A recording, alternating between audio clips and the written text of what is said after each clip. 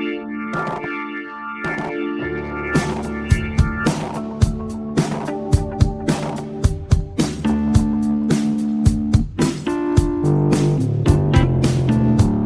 everybody, welcome to Three Right Turns, the podcast where we have just successfully completed a 6-week sprint.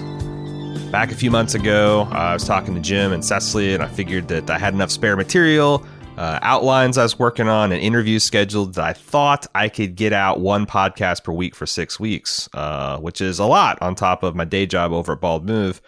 But hey, we've done it. Now, there's going to be the regularly scheduled 3 Right Turns for next week, so it's almost like a 7-week sprint. But after that, we're going to be back to every other alternating week, handing back off the One Weird Trick and so on, probably through the end of the summer. But we'll see. If I get lucky, I build up some content again, and I get lucky with a bunch of really good interviews. We might do another sprint in the fall, maybe earlier. But I really appreciate all the support on patreon.com/Swizzbold that we've received over this period. I really appreciate all the feedback. In fact, I've already decided, since next week is the 7th week of the sprint, that I'm almost certainly going to do like a 90% feedback episode next week, because I've just got a lot of great stuff that's been generated over the last few weeks. And in fact, I had an interview scheduled today. It was going to be kind of a nice little bookend with the Bastiat thing that I started with, but unfortunately, it fell through at the last minute. But fortunately, I've been working on an outline for a while for a topic that I wanted to get to. I think it's time for us to kind of take a step back and talk about the philosophy, cognitive dissonance, the process of how people change minds, how we can help each other, just a bunch of stuff. Because one of the number one things I get is, how can we change people's mind? How can I argue with my friends and family? And I think it's time to kind of like take a step back and talk about how that stuff works and what realistic expectations that we can have for each other, right? So I'm going to start with a personal story, because that's kind of what I do here on 3 Right Turns. I don't remember the first time that I believed in God, right?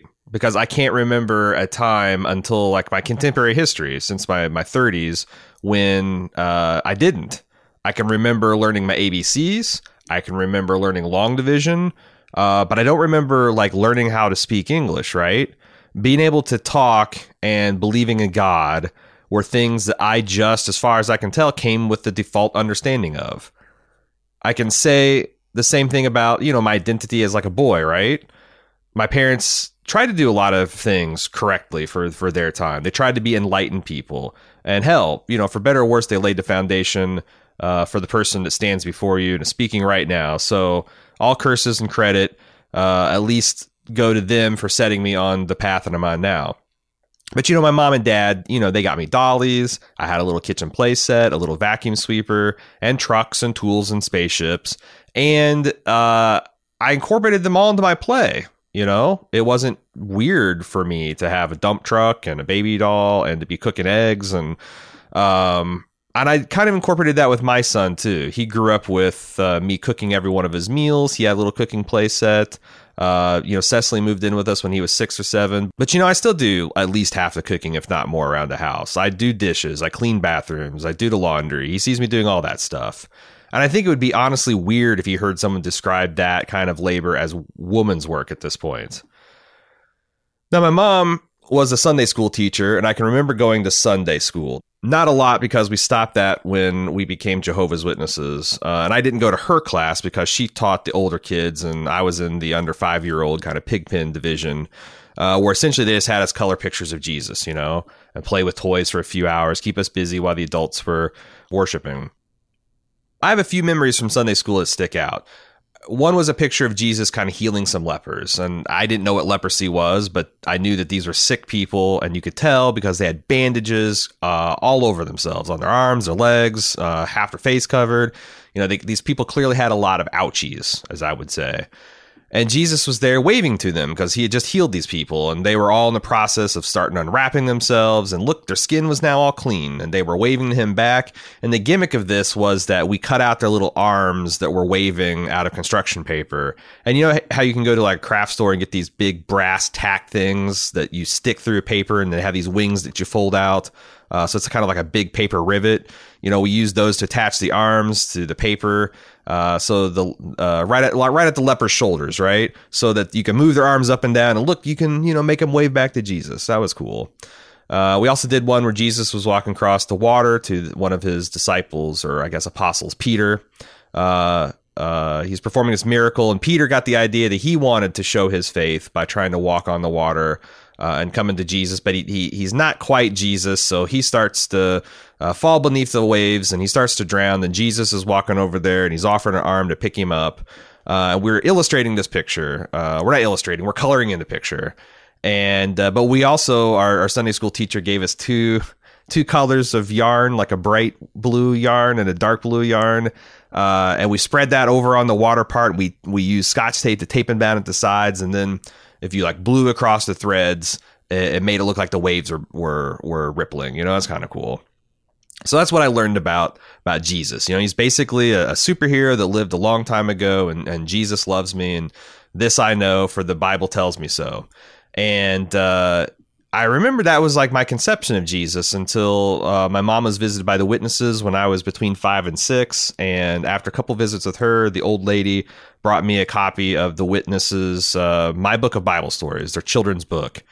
And like right smack in the middle of it, there's this full page illustration of Jesus being put to death. And, you know, like a really vivid illustration that like I can see in my mind right now of him in his death agony.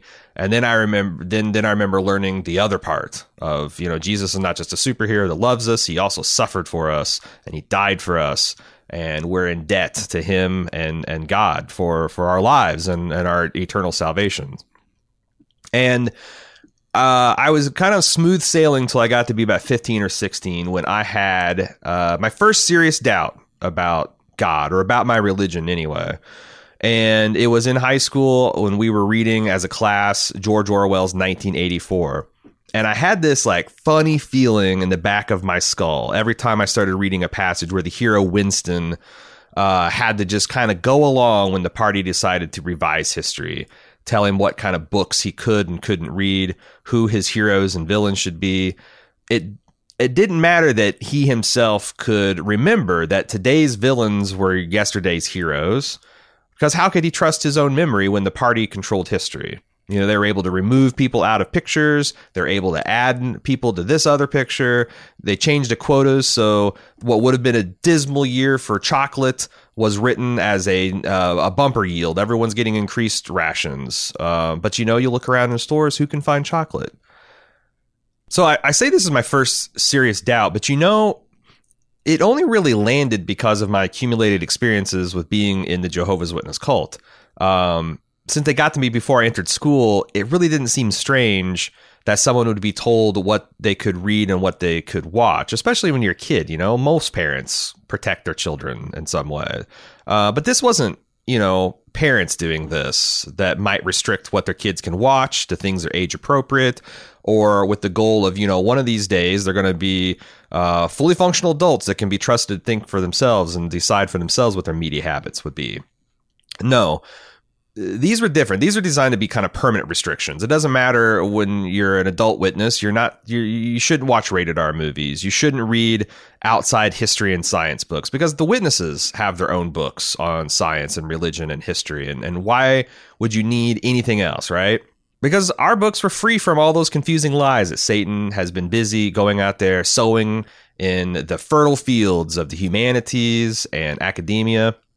Because, man, they think they're so smart, these scientists and these professors and these historians. But, you know, the Bible clearly says, it's Psalms chapter 14, only the fool says in their heart, there is no God. And that's what I was taught the scientists and historians are all about, proving that God doesn't exist, because they really lust over that power that only God has, the ability to tell us right from wrong. If we listen to these people, these latest and greatest false prophets, we're all going to be doomed, right? I imagine in my class, most of the kids that I read 1984 with there in my sophomore English class, they're all Christians, I imagine, growing up in my hometown, the vast majority of them. But I can almost guarantee that I was the only one that this minor religious crisis was being provoked in, because these kids couldn't relate, for the most part, to the authoritarian way that I was being raised. George Orwell wrote an essay that is included in the appendixes of 1984, where he indulges in a little bit of world building about his the Society of English Socialism that he created. It's newspeak, it's doublethink. And I remember that essay really hit me, too, because I could see the similarities in the odd way that, we witnesses would speak. We had our own terminology. We didn't go to church. We had kingdom halls. We didn't have priests or fathers. We had elders. We didn't have deacons. We had ministerial servants. We weren't going to heaven, at least for the most part. We were going to inherit an earthly kingdom. And, this use of language separates us, right? And the witnesses did this stuff very deliberately. They always talked about us having a theocratic language that set us apart and made us distinct from the rest of the world. But it's a trap. It works really well because you control the information your people see, but it's a very brittle one because if the person ever managed to escape the control for just a second, like when they're assigned to read 1984 as a school assignment, who knows what damage could be done. And the funny thing is, my mom knew about me reading 1984, right? She monitored what I read pretty closely and often would request me to have alternate readings or material or studies if the official assignment was going to conflict with her religious beliefs or if it's going to be too political or whatever. And she knew what 1984 was about because aside from being a Sunday school teacher, she was also an English teacher at the local high school. So she was familiar with this material, right? But when she read 1984 back in high school or college or wherever she did, she read it from the perspective of a regular person that, oh, yes, this is an allegory about the dangers of communist authoritarianism. She didn't know what it was going to be like to read it as a witness teen. She didn't know the payload that it was going to deliver, right? Because she didn't have the same perspective that I did. To her, it was just this anti-communist thing. And to me, it's this like, oh, my God, blowing up my whole worldview. So now people that are doing the math and kind of might know my larger story know that I am going to make it. This 15, 16-year-old is going to make it another 10 or so years before I actually wake up about the truth about, the Jehovah's Witnesses, capital T truth, which is that it's essentially a Russian nesting doll of lies. And it was another 5 years after that before I made any exterior changes to my life that would give anyone a hint of the internal changes that I'd already been going through and already making. Ex-witnesses have coined a term for this. They call it being physically in, mentally out. PIMO for short, PIMO.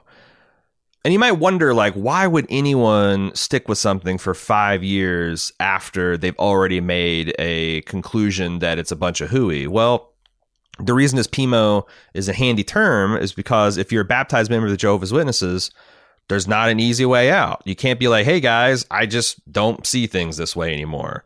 You can still believe in God. You can still believe in his son, Christ Jesus. You can believe in the sacrificial value of his life and the salvation of mankind through him. And I certainly did that for the first few years. I didn't jump out of the Jehovah's Witnesses and become an atheist overnight. In fact, you can believe that the witnesses are 95% correct, more correct than any other Christian religion, which I also kind of agreed with when I first left. But that's not good enough. If you admit that you're anything less than 100% on board with witness theology, you're an apostate. That's grounds for disfellowshipping. And once you're disfellowshipped, every witness in good standing has a duty, an obligation to shun you, which means they're not going to say hi to you on the street. They're not going to call and check up on you. They're not going to invite you to your homes. They're going to do their best to cut you out of their lives as if you are dead to them. Also, Jehovah's Witnesses don't regularly associate with worldly people or what they call non-witnesses. And you can see the trap here, right? Everyone you love as a witness, you have managed through some miracle to escape their thought and information control, but they own, with very few exceptions, everyone that you care about and everyone that cares about you. So why would a grown man sit in a kingdom hall learning the same things he knows is false over and over again, reciting answers and reading Bible passages that he knows are misleading, knock on doors for hours and hours each month to convert people to religion that he thinks is a trap after he knows it's hogwash? Well, the answer is obvious, right? You fear change. You fear loss. I promise this is all going somewhere.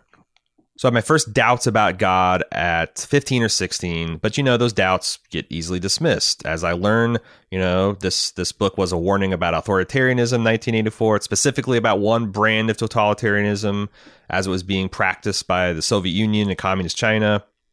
So what if the form of the arguments and structure of the control is the same? All that's coincidental, right?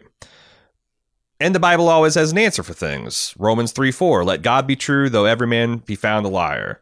This was a really big kind of scripture, too, because it directly addressed the kind of context that I was experiencing. This was a large doctrinal dispute that was going on amongst the early Christians.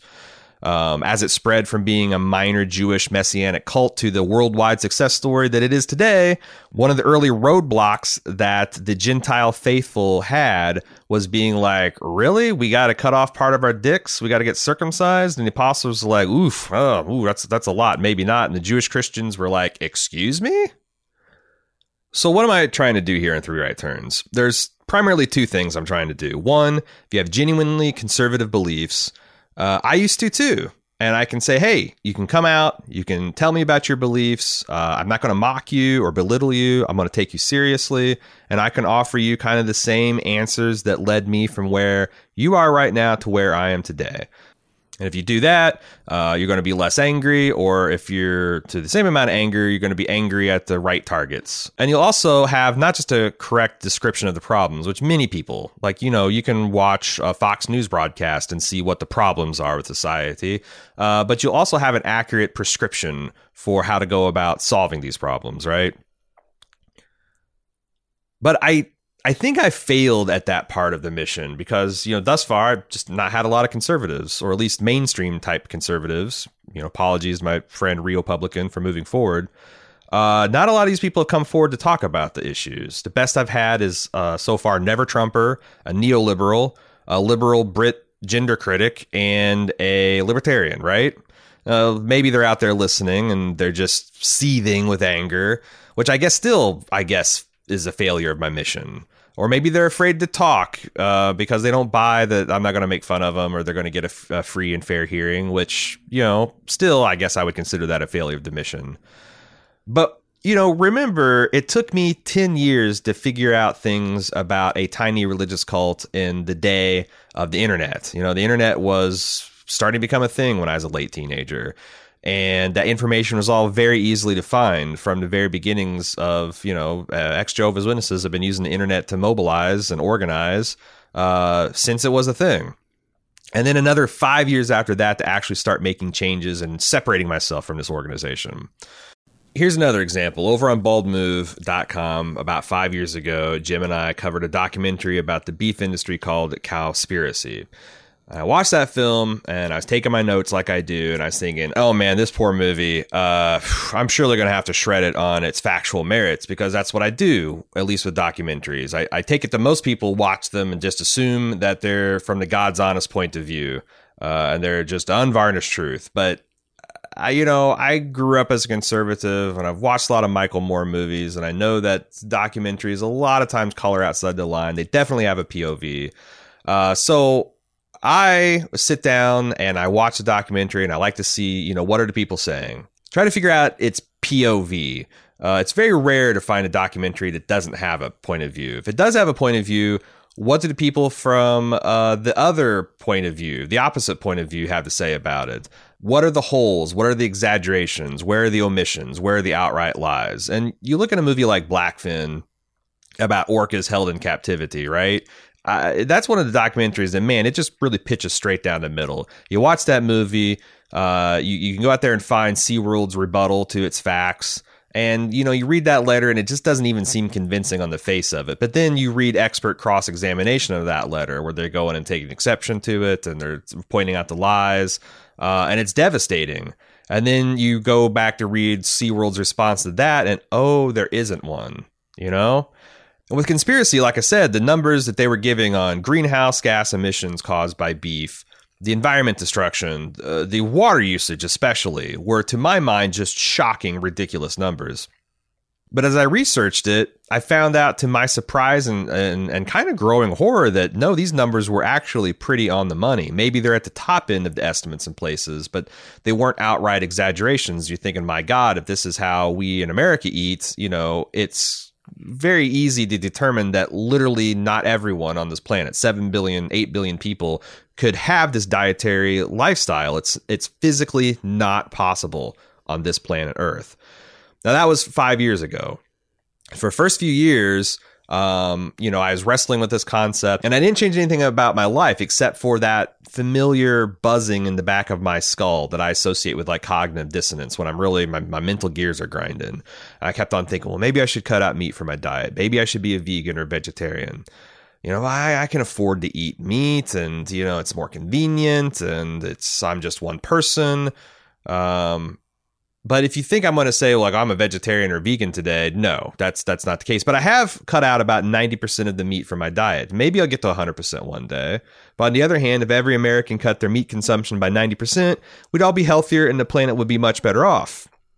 On the other hand, I really bristle when I talk to vegetarians and vegans that give me shit about the other 10%. And I swear to God, every single time one of them points these facts that I already know out to my face, I kind of want to go eat a steak, because fuck those people.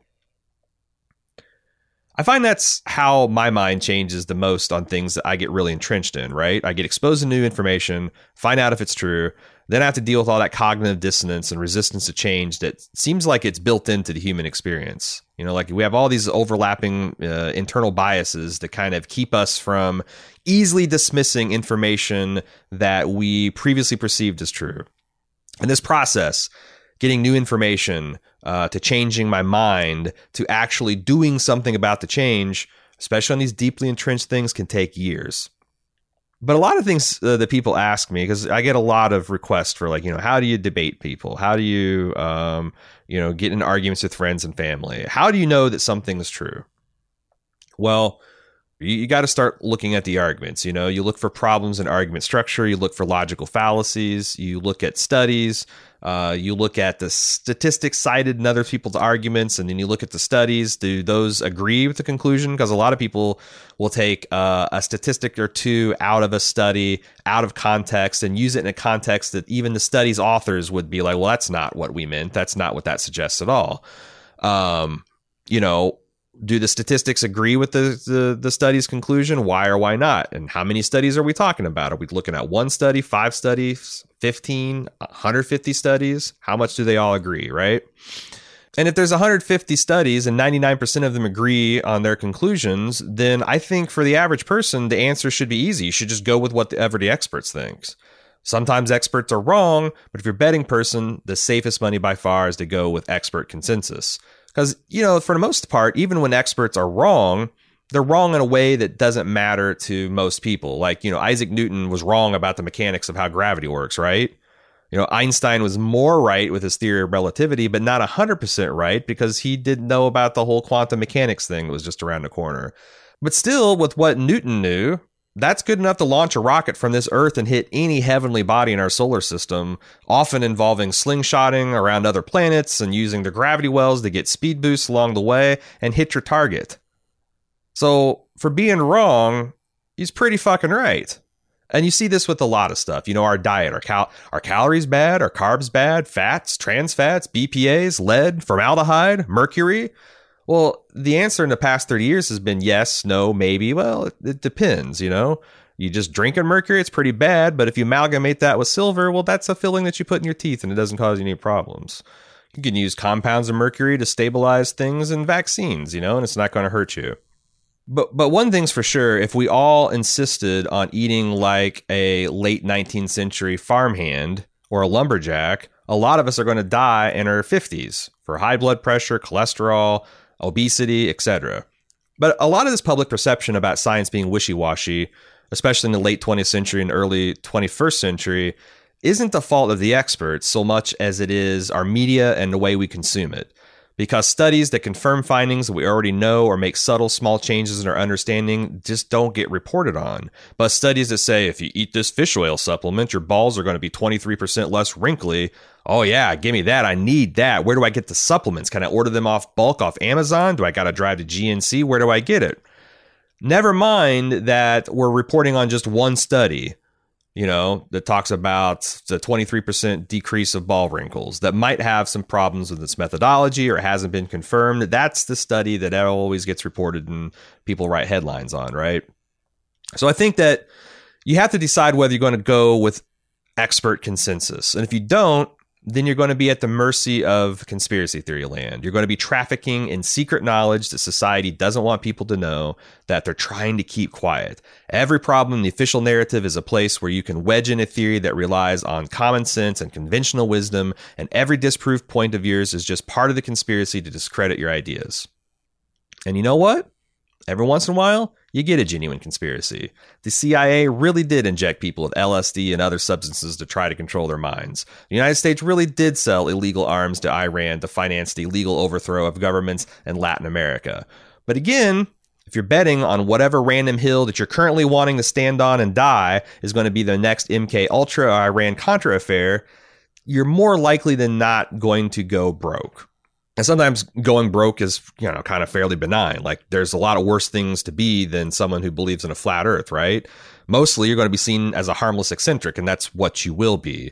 But then, there are guys, I've seen documentaries where they go all in. They spend thousands, tens of thousands, hundreds of thousands of dollars on experiments that end up proving, oh shit, the earth actually is round. And they lose their jobs. Their families are estranged from them. It destroys their social life. Sometimes it destroys their sanity. How do you figure out what's true and what's the conspiracy?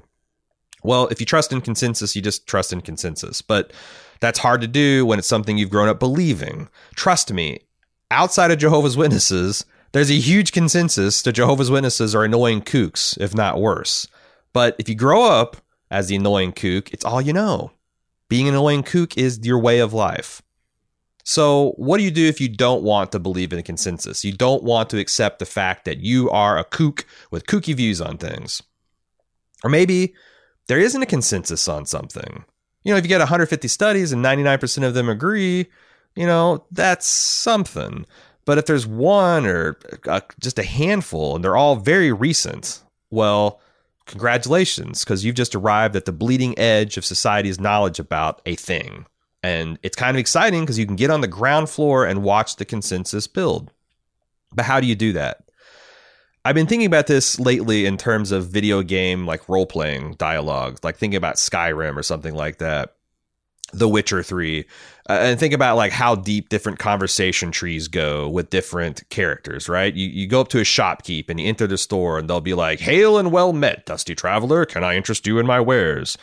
And, maybe you can ask them about the local village or current events, and you can ask about one or two other things. But then there's really nothing more to ask. Their dialogue trees are very shallow.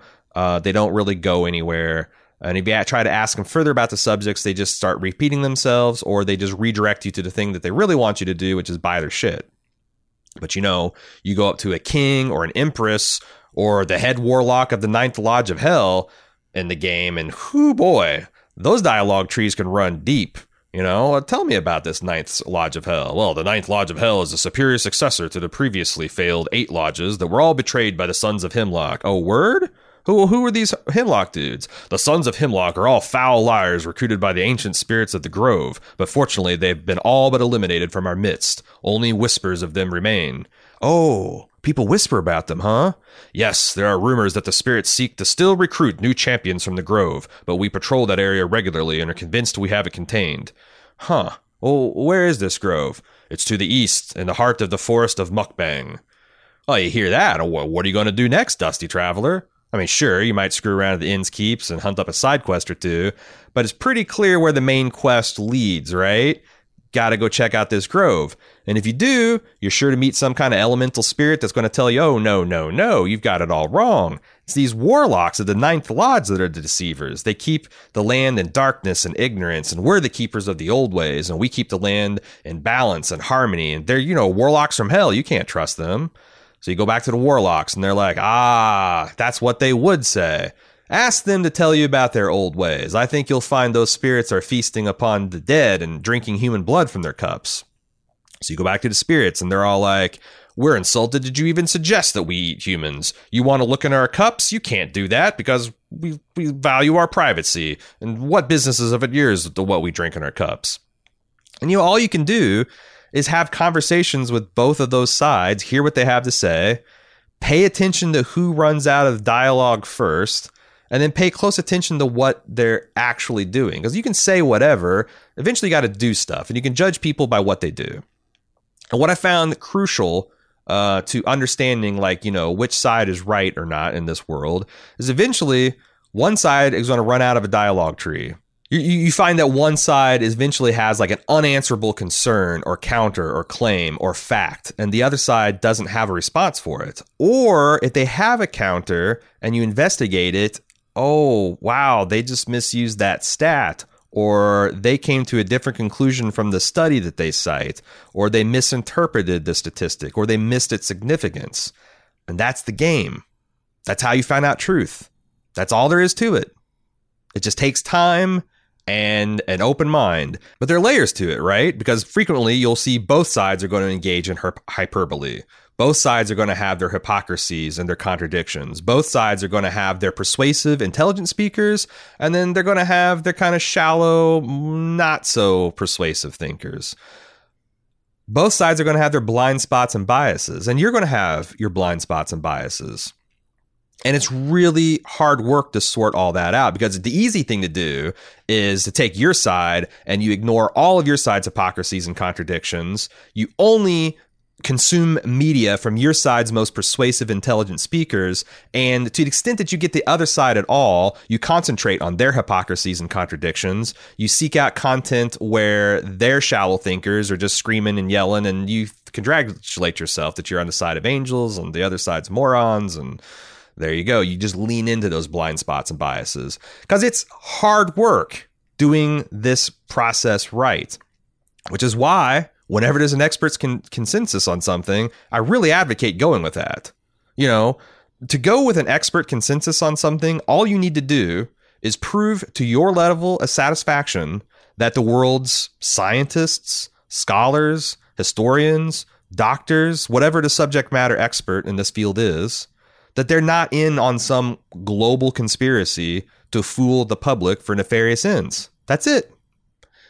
And while their understanding isn't perfect, their research is peer-reviewed, and it's literally the best tool that we have to get to the bottom of any kind of real truth in the world.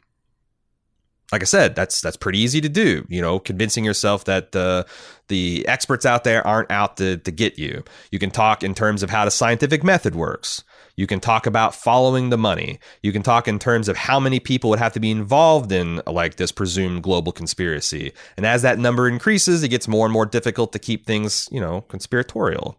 And if you're talking about like things around scientific consensus, you can then start adding how many people from how many countries, all with their mutually incompatible agendas and cultures and desires. How many of those people would all have to be working together to present this false idea of whatever it is that you want to doubt their consensus on? And ultimately, the best argument for just going with expert consensus is that's how we live our lives already. We trust weathermen, doctors, engineers, and other experts on a minute-to-minute, day-by-day basis. You don't demand to see the structural drawings of a bridge before you cross it. You don't demand to see the inspection records for a plane that you're about to board. You don't verify every encryption certificate before you bank online. In fact, it's really telling, in a way, the things that people do get worked up about regarding expert consensus, and the things they want to just like, whoa, buddy, what kind of bill of goods are you selling me here? What the intellectual off-ramps are for people that just get off board on this whole science thing. Vaccines, genetically modified crops, climate change. If you want to go against experts, it's hard work and it's fraught.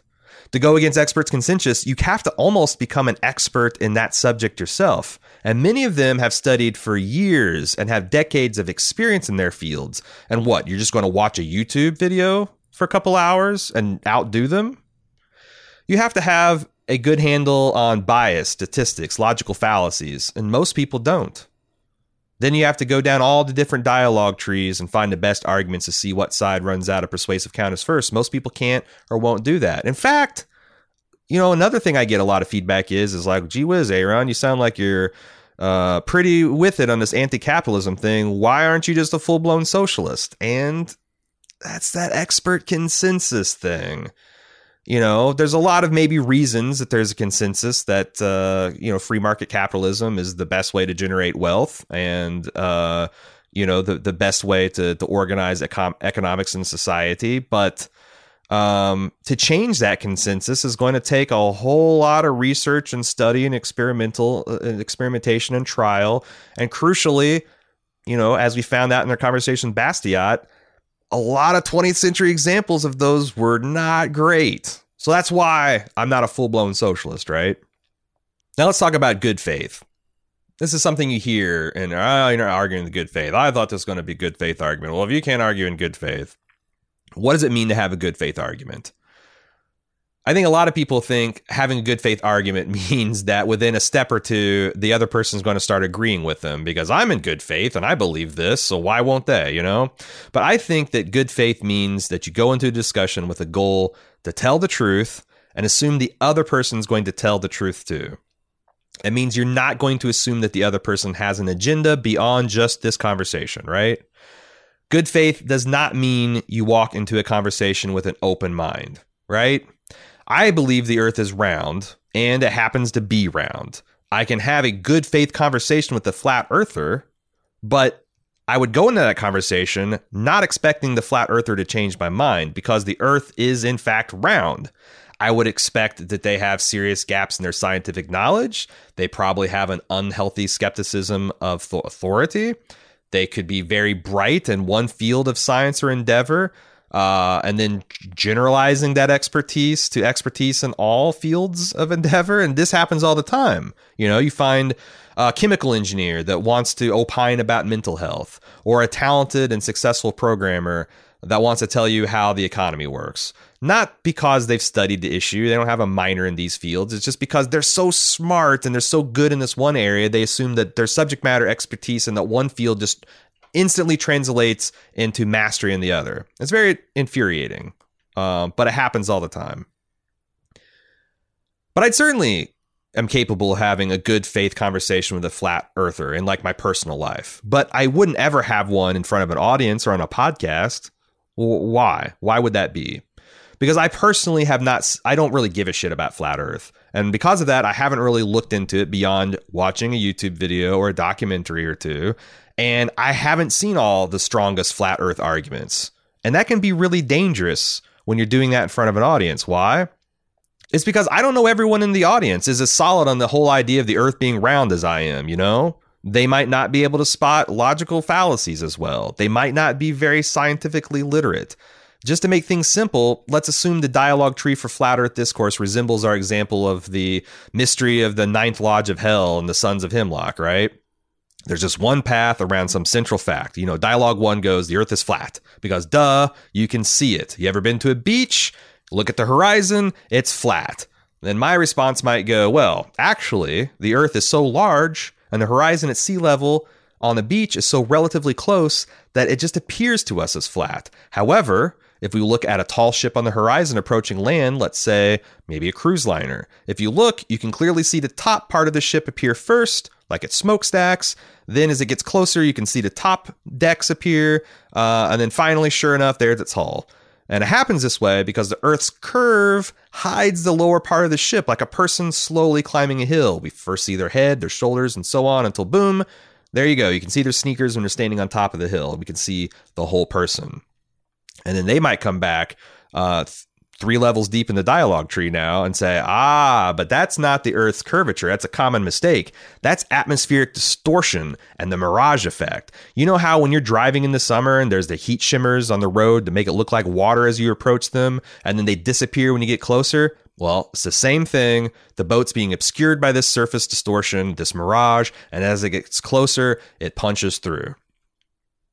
Well, I've never heard this argument in my life. In fact, I just kind of made it up. It sounds right, right? It's probably a flat earther talking point. And I'm suddenly in uncharted waters. That seems accurate. It tracks with my personal experience about how mirages work and all that stuff. I certainly couldn't tell you why it's wrong. So I might try to redirect with, well, okay, I'll have to take a look at that information. But here's another point. Here's a picture I took with my cell phone from an airplane window that was cruising at 35,000 feet. You can clearly see the Earth's curve, even though it's slight. And because, the higher you go, the more curved it's going to look. And they'll say, but do you know about the fisheye effect? Because those cell phone cameras have a very small depth of field, and this causes distortion at the edges of their frame. And here's 15 pictures that illustrate this effect at various scales. And here's 5 explanations from world-class photographers about fisheye, and it's all going to line up. And fuck me, I look into it, and they're right. But does that mean that Earth is flat? Fuck no. It just means they've studied the dialogue trees a lot more than I have, and I've walked into their trap. Now, a scientist who's familiar with these arguments wouldn't even be in this position, because they know that even from a great height, like 35,000 feet, the Earth still has a barely perceptible curve. And you have to see at least, 60-degree field of view to be able to detect it, if you could. And, an airline window, do you get a nice good 60-degree field of what's out there? You don't. But, I just allowed a flat Earth person to kick my ass up and down this dialogue tree, and a reasonable, low informational listener might conclude, damn, maybe there is something to this whole flat Earth thing. That's the real danger of getting into public debates or discussions with someone where you don't have a great command of not just the facts, but you can end up doing more harm than good. It's one of the reasons that historians really don't like to public debate a Holocaust denier. A Holocaust denier, or revisionist, as they prefer to be called, can just keep nitpicking the official record, finding inconsistencies here and there.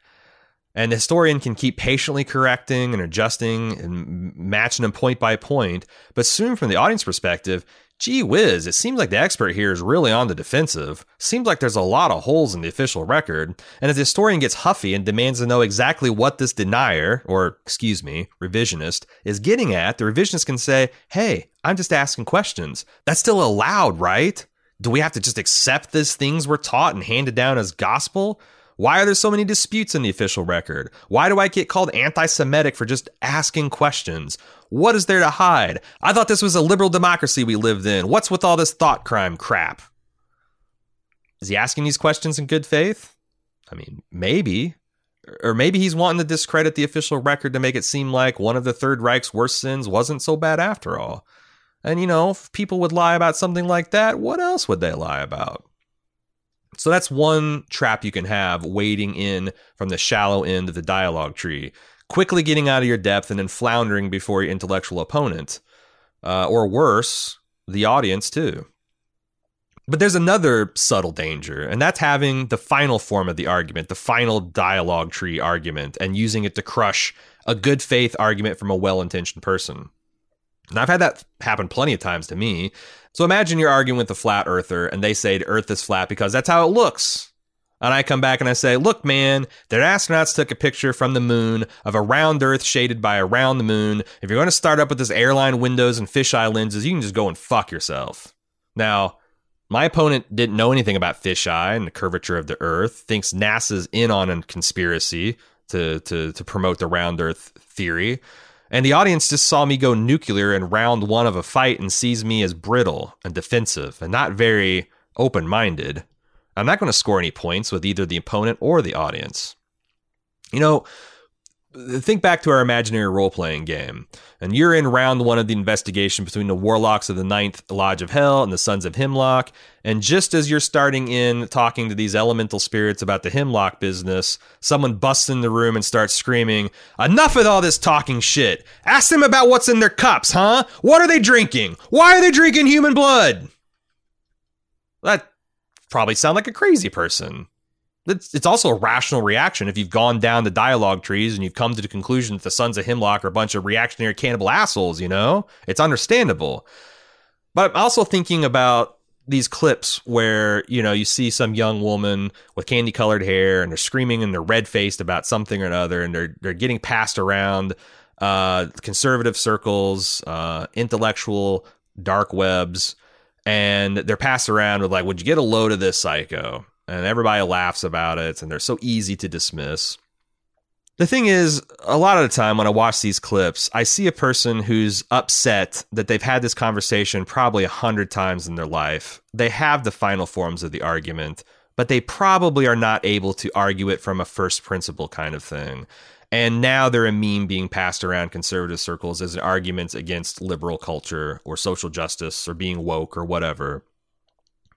And sometimes, as frustrating as it can be, most of the time actually, you have to walk a person through the dialogue trees one step at a time. And if you're not willing to do that, maybe not have the conversation. You know, maybe you get a pass if you're at a rally and someone sticks a camera on your face and you just have to go, right? Like a lot of these people are. But I think it's a good thing to think about because I've seen on Bald Move forums, I've seen in the Swizzbold Reddit and other places, stuff like this tends to happen. Now, if you do have the conversation, let's talk about expectations. Let's roll things back to the beginning of this podcast. And let's say that my English teacher gave me the 1984 assignment, not just because, you know, it's a great piece of literature and it's something that it's going to be covered that year, but she knew I was a Jehovah's Witness and specifically gave me that book because she knew it was going to cause me super spiritual problems. Can you imagine? And again, I don't think that really happens. This is a thought experiment. But I imagine she'd probably be pretty disappointed in her efforts, right? If she checked in on me a month after, still a witness. A year later, I'm still a witness. 5 years later, still a witness. 10 years later, still a witness. Now, what she wouldn't know at 10 years in is that I've actually made some pretty profound internal changes. But, you know, if she's just going off of what I was saying and doing, still a witness. I had a lot to lose. She still have to wait another 15 years to see me actually make the external changes in the way that I live my life to where she'd know, that discussion I had, that argument I had, that book I signed, finally something happened. But, you know, on the other hand, she has, for better or worse, played this foundational role in the path I eventually took. And she never knew that. It's easy to change someone's mind when they haven't thought much about a matter. It's really easy to change someone's mind when doing so doesn't have any effect on their lives one way or another. It's super easy when both those things are true. But it's very hard to change a person's mind when they've thought a lot about a matter and when that matter is very important to them. And if they have personal experience with the matter and you don't, it's about impossible. Now, I think that this is probably pretty common sense stuff, but also a lot of people don't really put it into practice because a lot of people just don't have experience making major changes in their belief systems during their life. And it's hard to change a person's mind when they've thought a lot about the matter, and it's important to them. So when we have a discourse on Swizzbold, I want us to try to remember that. When someone comes on the show and has a discussion with me about a controversial topic, I think the expectation is that they're going to hear the facts and then change their minds, or I'll hear something new and change my mind. But that's really unreasonable. You know, Three Right Turns, I've said it before, I'll say it a lot going forward, but it's not a safe space. You know, I think safe spaces get a bad rap. I don't think they're bad. I think safe spaces are valuable. They have an unfair reputation. You know, whenever you see them discussed by, intellectuals, conservatives, independent thinkers, you'd think that there are these places where like fragile people who can't bear to hear a differing opinion go to just survive because otherwise they'd cry themselves to death if they ever heard a dissenting opinion. Now, I'm not going to say that's entirely an unfair characterization because I'm not going to answer for every stupid thing a 19-year-old has said or done on a college campus. I mean, Jesus. But safe spaces are insanely useful. How? Well, let's say you have a conference for climatologists, annual climatologist conference, and they go over the latest science, they look at the research, they talk about alternative forms of energy, carbon sequestration, you know, that real climate science shit. And let's say that in one of the panels, Sean Hannity, Tucker Carlson, and Ben Shapiro crash it, and they tie up all the time asking level 1 dialogue tree questions of the scientists involved. Now, are these scientists going to stop what they're doing and patiently answer all of these guys' questions? Or are they going to call security? Because They're not there to answer questions from rando bad faith TV personalities and intellectuals. They're not there to have the level 1 conversations. They're on there to have the level 10 conversations. Voila! They've just created a safe space to talk about climate change. A space where it's safe to talk about climate space in a productive, positive way. But Three Right Turns, it's not a safe space. It's not the Wild West. You know, I'm not going to invite in Klansmen on for them to explain their ideas on how a more homogenous society are going to solve all our problems in this country. I'm not really interested in having like a dyed-in-the-wool fiscal conservative on to explain how our markets just aren't free enough. And the reason healthcare is so expensive in this country is government interference and blah, blah, blah. You know, you can watch CNN if you want to hear any of that stuff. You can listen to NPR. I think the line I'm trying to draw is right at the boundary between, you know, quote unquote real racism and structural or institutional racism. I don't want to debate a Klansman. It's a waste of time. But I'll have a discussion with people who don't believe that racism is alive and well in America. Now, these people, as I understand it, are enabling racism and probably harbor at least a lot of unconscious racial bias. I mean, most of us do. I think the world would be a hell of a lot better place if academics created a new term for structural racism. You know, like we have supernovas and we have regular novas. And from an astrophysics point of view, you would not want to be in a solar system of a star going through either process because they're both incredibly destructive. But they're not the same thing. Supernovas, novas. Maybe we should have called being in the KKK or supporting segregation or wearing a Nazi armband or using the N-word as like super racism. And the structural and systemic racism could just be racism, you know? Because right now, the ambiguity allows people to just have ridiculous fucking conversations. Like the statement, black people can't be racist towards white people. That's literally stupid. Black people can use slurs. Black people can be prejudiced towards whites. Black people can harbor thoughts of racial supremacy, black supremacy. Black people can, in the new parlance that we just created, be super racists. But they can't be systematically racist towards white. They just can't. They just can't. Not in America. Maybe in South America. Maybe in America 200 years from now, where whites are in the minority and previous minorities are just shitting on our rights left and right the same way that we have done historically to theirs. Maybe then we can have black Americans being structurally racist, systemically racist. But right now, it's literally not possible. How could it be? They're like 13% of the population. Well, what about South Africa that we just mentioned? I know that's constant concern in a lot of conservative circles, like a hotbed of, you know, super racism. But it's interesting because, you know, white people in that country were a minority. I think the highest percentage of white people living in South Africa was just under 10%. And, you know, most of us understand the horrors of apartheid. You know, it is possible for a minority to have an undue outsized influence.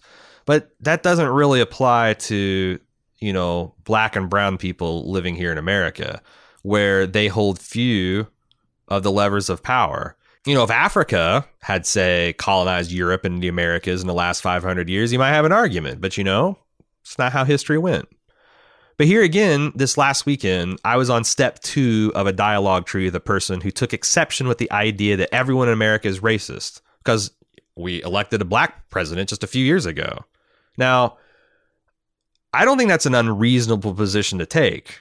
It's wrong, you know. There's all kinds of things. There's you know, Malcolm Gladwell talked about the moral license that someone who that harbors a lot of unconscious bias will elect a black president and then think, I elected a black president, I can't possibly be racist, which allows them to act on their unconscious biases because they've been given the moral license to be racist because they've just publicly demonstrated by voting for a black man that they're not. You know, there's a lot of stuff that goes on like that. But like I said, I don't think it's an unreasonable position to take. You know, how can America be racist? We just elected a black man to the highest office in the land. So I said something like, you know, most of the time when you hear people say something like everyone in America is racist, they don't literally mean they're racist in the sense that they literally hate black people. And he came back with like, let me get this straight. You're saying that when people say all people are racist, they're not saying that all people are racist. And here's a crucial point. I could tell by the tone of his tact that he thought he was onto something, right? That he's got me in this logical vice grip. Like, look at Aaron literally, saying 2 + 2 = 5. This is some fucking George Orwell 1984 liberal classic doublespeak. It sounds ridiculous. How can you use a word with a different meaning that's what's commonly understood, right? But then I say, well, yeah, it's like when a person who is technically proficient says the word CPU, and they mean an actual chip on a motherboard inside a computer. But someone who's not proficient and who doesn't really understand how computers work, they say CPU and they mean that big square box where you plug in the keyboard and the mouse and the monitor into. They're related, similar, but they're talking about very different things. But, even as I was trying to explain this, I had 4 or 5 people in my timeline all saying variations of, enough with this discourse. What's he got in his cup, huh? I bet it's blood. It's blood. Is it blood? And then, the structurally racist person fucked off with a bunch of hand-wringing, flowery shit about, why can't we have reasonable conversations about things in this country? Oh, what a shame it is. I'm trying to have... And, it would be an entirely factual point to scream back because people are dying because of your uninformed bullshit, It's true. It's a true statement. People die way more to the racism than the super racism that we're talking about in the country at this time. But would that be productive? And you know what? I can't say I would have gotten anywhere with the CPU versus CPU argument, right? But it's possible he would change. That would be the 1984 in his life, that the first moment where he like, oh God, that actually, all right, that's a reasonable answer to my concern. And maybe he'd go on to raise his kids with a better understanding of the world. I think about that sometimes, how there's people in this world today that never knew that they're patiently engaging with a backwards young man with reactionary ideas about gay people would then take his son to Pride some 20 years later. And look, I'm not saying you got to be charitable to hateful racists, these super racists, especially if you're a minority. It's got to be exhausting. I don't see how y'all do it. But the people in my timeline all being like, what's in your blood cup, you fucking cannibal? I looked at profiles, mostly liberal white guys. And, hey, maybe they're suffering from racial exhaustion too. I don't know. It can happen. I get pretty fed up with this shit too. I get pretty angry. I get emotional. But when I have people on, I'm certainly not expecting to change their minds. I'm not expecting them to change my mind. Not necessarily. There's plenty of areas of which my mind is open to be changed. I've gotten emails about this Turf Wars episode, right? And wow, the subreddit really taken with the topic, it's like 100 responses on that thread. And I got to say, so much of that discourse was really positive. But a lot of people ask me, well, why didn't you use this tactic or this tactic or this point or this point? Or some people who were gender critical themselves didn't like the fact that I didn't go into the debate with an open mind, or I didn't consider this point or that point. But, it's a 2-hour conversation. We could have talked another 8. And not considered every dialogue branch and every tree that you could possibly have about the intersection of feminism and gender theory, right? But here's the thing. Is one conversation that I have with a liberal woman where the topic is, broadly speaking, what does it even mean to be a woman anyway? Going to change anyone's mind? Is it going to change her mind? Well, what have we been saying this podcast? It's hard to change a person's mind when they're personally invested in a topic. Well, I'm sure, just as an example, Nat is very invested in the idea of what it means to be a woman. I mean, she's more invested in that idea than I was in the idea of God, I'm sure, or at least as invested, right? And look how long that transition took me. She's been a woman her whole life. It connects her to women's past and current struggles. It unites her with her fellow women today. She's intimately aware of the dangers of being a woman, how men can abuse women, the whole, gambit, the whole shooting match. It must be unsettling, to say the least, to consider the idea that a person who is of the oppressor class, that's men, by the way. Sorry, but we've spent most of civilization subjugating women. Questions for follow-up, please send to 3rightturns, 3rt@swizzbold.com. But that this person, this man, can become, through some process, a woman, especially if that process is, I declare that I'm a woman. I mean, my God. If a man can become a woman by just declaring it with no other mental, emotional, or physical changes, yeah, I can see that being frightening. So we have a topic that women spend a lot of time thinking about an issue that very personally involves them. And if that were not enough, there's a lot of open hostility between the two camps there. It's a lot of balkanization. So now you got the fear of like loss of friendships, employment, social standing to add in a mix. You know, we got all the makings for something that's going to be a real tough thing for someone to work through. But it's also tough from my perspective because here, for the first time that I can remember in a civil rights struggle, at least here in America, probably UK too, I'm not as familiar with their politics, but you got an issue between two minority groups historically underrepresented in society, women and trans people. Just so happens women are the big group. They're the Goliath in this argument because trans people just make up very small percentage of the population. And when I think about how long trans rights has been a big issue in Western society, you know, I feel like it's really taken off since, you know, gay marriage was legalized in the US in 2015. But obviously trans people have been around for longer than that. I started getting interested in social justice topics about 10 years ago. But it was a few years after that I started learning more about trans issues. And it was probably less than 3 years ago before I even heard the term non-binary. It's pretty cutting edge stuff for society. So it took me 15 years to go from my first doubt to making a change in my life when it came to my regressive religious views. How long are we going to give people who grew up in 99.9% white areas to come around to the idea that structural racism is something that exists in America? Now, this is a separate issue from asking how long trans people should have to wait for legal protection and rights, right? It's separate from asking how long black people should continue to have to wait for equality and dignity.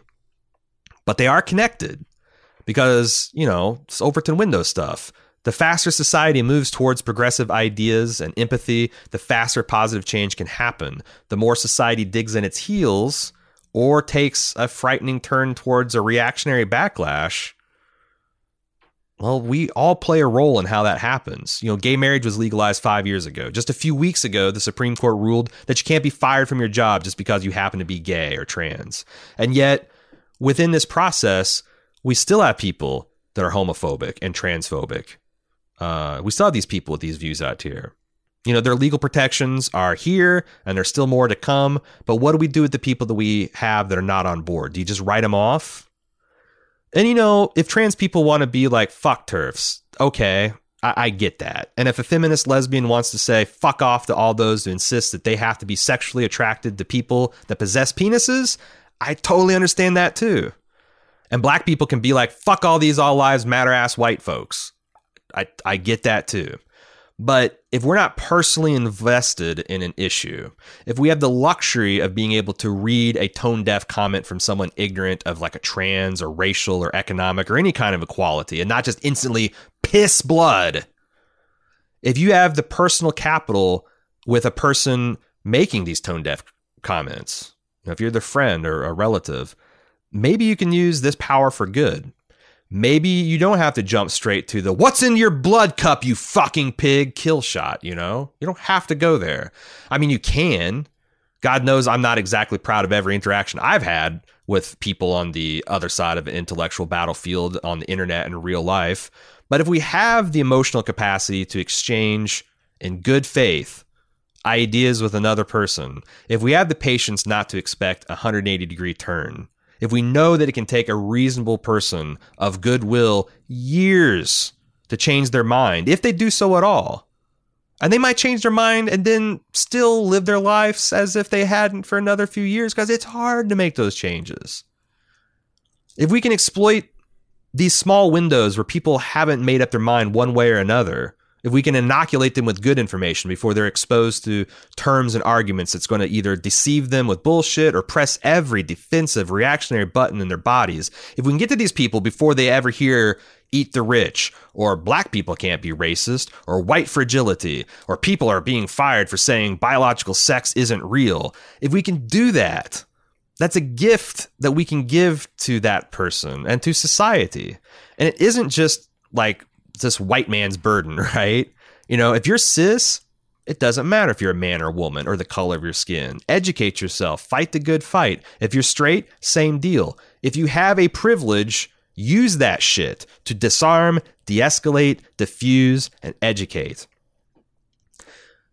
And I certainly want that for the Three Right Turns podcast, and by extension, Swizzbold and the Swizzbold subreddit. I want this to be a place where people can get help in this way. You know, Swizzbold isn't the place to lose your cool. It's not the place to grandstand. It's a place to build empathy and educate. It's a place to organize and strategize. If you're not in a place to do that, sit back, take a break, let others do the heavy lifting. Because there's a lot of places people can go on the internet to get dismissed as racist and sexist and bigoted for essentially being a few years out of step with the Overton window, or being born in a place or time where they weren't well educated on issues at the end of the day that have, you know, really little direct bearing on them. But of course, it has tremendous impacts on society at large, which do impact them. Help them connect those dots. And, you know, there's also lots of places on the internet to go if you need a safe space to discuss the higher level issues of these topics. But I think we're getting there, you know, because every time I've come onto a Swizzbold thread and thought, oh, God, I wish I'd been here a couple hours or maybe a day earlier because things could have gone a lot better. There's been 5 where I've been really proud of the way people handled themselves and the difficult questions and situations. So I guess that's what I'm saying. Help each other. If you see people arguing past each other, try to be the translator. Try to see the disconnect and make that connection happen. That's our mission here. That's what I'd like to see happen in our community. I know some of us know more things than others. We all have our personal perspectives. We all have our biases and blind spots. I want you to help me see those things. I want you to help each other. I want us all to be able to learn and grow at the same time. That's going to wrap things up for this week at Three Right Turns. I'll be back next week for our final weekly show, and then we're going to go to bi-weekly. It's going to be a feedback episode. I've got lots of feedback to consider, but if you'd like to get one in on this podcast or previous ones, do so at 3rt@swizzbold.com. The following week, Cecil and I have another fresh One Weird Trick episode waiting if you're at swizzbold.com. The latest episode just dropped on Monday. Check it out. All of this is made possible by direct listener support at patreon.com/swizzbold. Patronage confers several benefits. In addition to the enabling of more Swizzbold content, you can also get access to bonus episodes in the form of our monthly Patreon live stream. In fact, one is just around the corner, July 7th at 8 p.m. Me, Jim, and Cecily are going to hang out with chat, talk politics and culture, consider topics submitted by your fellow patrons. It's a great time. And you patrons can log on right now to patreon.com/swizzbold to suggest topics and view the live stream thread. On that note, I'd like to shout out all of our Fred level patrons. Thanks go to Greg Rasp, James Taylor, Laura Luthi, Mark Hahn, Angela Morano, George Peeperdell, Arvind Rao, Jordan Hoyt, Kira Grusho, Brian Rasmussen, and Jared Harrelman. Very much appreciate your support of us here at Swizzbold. Until the next time, stay safe out there, enjoy your Independence Day, don't give up on your friends and family. They're worth fighting for and fighting with. I'll see you next week.